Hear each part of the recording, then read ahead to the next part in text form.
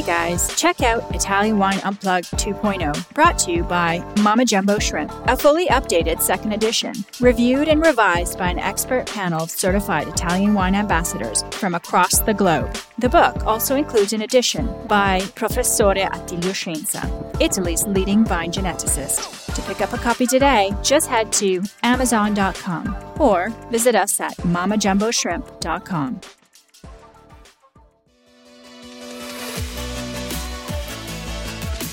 For all the super wine geeks out there, we have a special new series dedicated to you. We are reading excerpts from our new edition of Italian Wine Unplugged 2.0. Wine lovers, tune in for your weekly fix only on Italian Wine Podcast. If you want to own a copy of this new must-read Italian wine textbook, just go to Amazon.com or visit us at mamajumboshrimp.com. Hello, and welcome to another episode of Italian Wine Unplugged 2.0, the book. I'm your narrator, Marco, and today we will continue with the Italian wine regions. Today it's time for Tuscany, Toscana. Historical background. Tuscany is perhaps the most well-known region in the world. For the Etruscans, it was Tuscia. For the Italians, it is Toscana. And for the rest of the world, it is simply Tuscany. In whatever language you pronounce it, Tuscany always conveys a profound sense of artistic opulence and natural beauty. Tuscany represents the very epitome of the La Bella Vita, of an Italic style that in its landscape and its food and its wine represents something timeless. It blends history, tradition, landscape, environment, and the art of the savoir-faire that has always fueled its economy. Tuscan viticulture could not help but to be influenced by all this, so much so that wine has always been a pillar of the region's socio-economic system, from the Etruscans, who based their economy on it, to the Romans, who administered it for centuries, up to the more recent feudal lords who oversaw its production for generations. The history of viticulture in the region can be traced back to the 8th century BC, when the presence of Vitis vinifera was documented in Etruria, the ancient region that now includes Tuscany. By the end of the 7th century BC, an important wine export business was flourishing throughout the region and into neighboring areas. A profitable trade endured throughout the Roman period until the end of the 3rd century BC, when there was a sharp decline in fortunes with the spread of large agricultural estates known as latifundia and worked by slaves that shaped not only Tuscan wine production, but the entire Italian agricultural economy for the next 2 centuries. After the decadence of the Roman Empire, production suffered a downturn that lasted until the early Middle Ages, surviving thanks only to the monastic orders that in the 12th century brought vine cultivation to the heart of Florence, to the great Basilica of Santa Maria Novella, which was once almost entirely surrounded by vineyards. Another important contribution to wine growing in the region was made in the late Middle Ages by the great noble families, including the Ricasoli, Mazzei, and Frescobaldi, whose historical fame was linked to the wine they produced, and who traded with the most important regional and national markets. This period also saw the birth in Florence of Arte dei Vinatieri, the Guild of Wine Sellers, of which the Antinori family was a founding member. The Antinori family wineries sold Tuscan wines both in the local markets and to the rest of Europe, as documented by numerous customs bills that survived from the period. Early documentary evidence of many of the grape varieties that are still representative of Tuscan viticulture today dates back to the beginning of the 15th century, including Montepulciano, the various Trebbiani, Malvasie, Aleatici, and Sangiovese. The name of the region's most renowned wine, Chianti, has several possible origins. One of the most credible theories links Chianti to the Etruscan Clanthe, which means water, referring to the territory known as Colline del Chianti, Hills of Chianti, which were a particularly rich source of water. Another theory maintains that the name derives from the patronymic Clanthe, the name of an Etruscan family.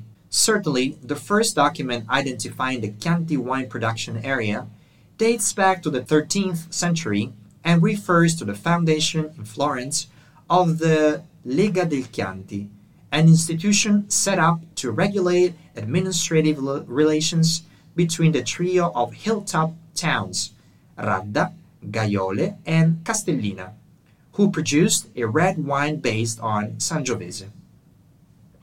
The League adopted a black rooster on a golden field as its coat of arms. The blossoming of the arts, architecture, science, and literature that occurred in Tuscany during the Renaissance and transformed Florence into a global center for art, commerce, and finance also extended its beneficial influences to viticulture, leading to improvements in production techniques and wine quality. The Medici family showed a particular interest in wine, which for the middle and upper classes became a commodity symbolic of wealth and status, as well as an important diplomatic lubricant used to ingratiate Tuscan diplomats in the courts and palaces of rulers throughout Europe. In fact, during the 15th and 16th centuries, Tuscan wines had reached the courts and palaces of England, Holland, Spain, France, and Austria, despite some lingering question marks remaining about certain viticultural practices. In 1716, Grand Duke Cosimo III de' Medici issued the Bando sopra la dichiarazione dei confini delle quattro regioni, a proclamation delimiting the boundaries within which the wine of Chianti, Pomino, Carmignano, and Valdarno di Sopra could be produced. This was perhaps the first ever attempt to protect the geographical integrity of a specified wine. But the Grand Duke went further and published a decree with which he established the Nuova Congregazione sopra il commercio del vino, a new body to oversee the production, shipping, protection against fraud, and trade of wine. In the mid-18th century, the most far-sighted wine growers, encouraged by the newly founded Accademia dei Georgofili, 1753, whose aim was to promote scientifically based studies, experimented on grape varieties and cultivation techniques, and organized cultural exchanges with other countries, marking the beginning of a new era of viticultural modernization.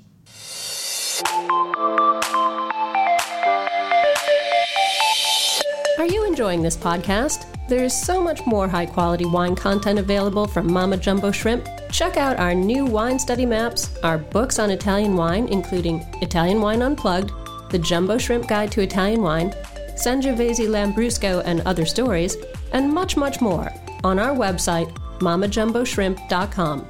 Now back to the show. In the second half of the 19th century, another new stimulus was provided by the arrival of two influential figures in the sector, Baron Bettino Ricasoli and Vittorio degli Albizzi. The former, nicknamed the Iron Baron, although very involved in the politics of the nation, first as Gonfaloniere, mayor of Florence, and then as second president of the Council of the Kingdom of Italy, succeeding the Count of Cavour, never lost his interest in viticulture, which he cultivated at the family-owned estate at Castello di Broglio, where he dedicated himself to experimenting with typical Tuscan vines, evaluating various systems of vineyards management, vinification, and aging phases of wines. Ricasoli also developed the first codification of Chianti wine, which became known as the Recipe for Chianti. which remained substantially unchanged until the institution of the DOCG in 1984. Vittorio degli Albizzi is a less well-known figure in the history of Italian agriculture, but he played a significant role introducing new viticultural methods in the Pomino area. Geomorphology. Tuscany borders Emilia-Romagna to the north and northeast, Liguria to the northwest, Marche to the east, and Umbria to the southeast. To the south, it borders Lazio, to the west the Tyrrhenian Sea, and the Ligurian Sea in its northern confine. The territory is mostly hilly, 66%, with few flat plains, only 9%, including the Valdarno, the Val di Chiana, and the strip of land along the coast that runs almost uninterrupted from Versilia to the Maremma. The remaining 25% of its territory is covered by mountainous relief, mainly the Tuscan-Emilian Apennines. There are also other mountainous areas in the region that should not be overlooked, including the imposing Apuan Alps, located to the north above Massa and Carrara, and extending eastwards, delineating the western part of Garfagnana. The Colline Metallifere, located between the provinces of Livorno, Siena, Pisa, and Grosseto, the Monte Amiata Massif, divided between the provinces of Siena and Grosseto, and Monte Falterona, from which the Arno, the longest river in the region, has its source. The Tuscan archipelago is also part of the region. The island of Elba is the most important, along with the islands of Giglio and Monte Cristo. The highest average annual temperatures are those near the coast of the Maremma, which are around 18-20 degrees. Temperatures tend to increase towards the interior and to the north of the region. On the plains, in the inland valleys, such as in the mid of Valdarno and Val di Chiana, summer highs often reach 40 degrees, contrasting with the rather harsh winter lows, sometimes even a few degrees below zero. Precipitation also varies from area to area, being very abundant near the Apennine Mountains along the west-east axis that goes from the Apuan Alps to the Casentino. Here, the annual rainfall reaches 2,000 millimeters. Along the coastal strip that runs from Livorno down to the Grosseto Maremma, especially on the Argentario, barely 500 millimeters of precipitation per year is reached. This average is very similar to that recorded in the Crete Senesi, Val d'Orcia, and Val di Chiana, where on average 600-700 millimeters per year is reached. From a geological point of view, Tuscany has a significant complexity that merits detailed analysis. During the Middle Miocene, the so-called main compressional phase of the Apennines was completed, resulting in the formation of deposits of rocks derived from the evaporation of marine basins, the alabaster of Volterra, and the clay with chalk on the coast. Further inland, within the lake basins, clays and lignite beds are deposited. In the Val d'Essa and Siena areas, there are Pliocene formations of clays and marine sandy clays that, a little further inland, give rise to the characteristic landscape of the Crete Senesi interrupted by gullies. Turning our attention to the areas of viticultural interest, wine growing in Tuscany has developed in two main areas: the Macigno zone and the Pleistocene sandy clay zone.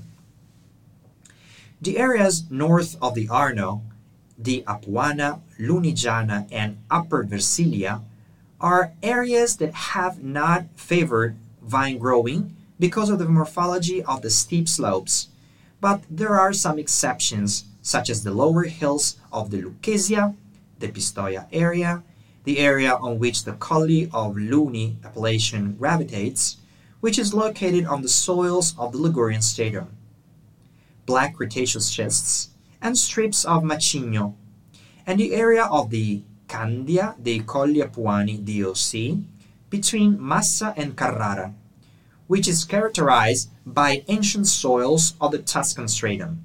The vineyards are located on south-facing hillsides with well-drained, clayey, arenaceous macigno or gravelly, sandy Villafranchiano soils.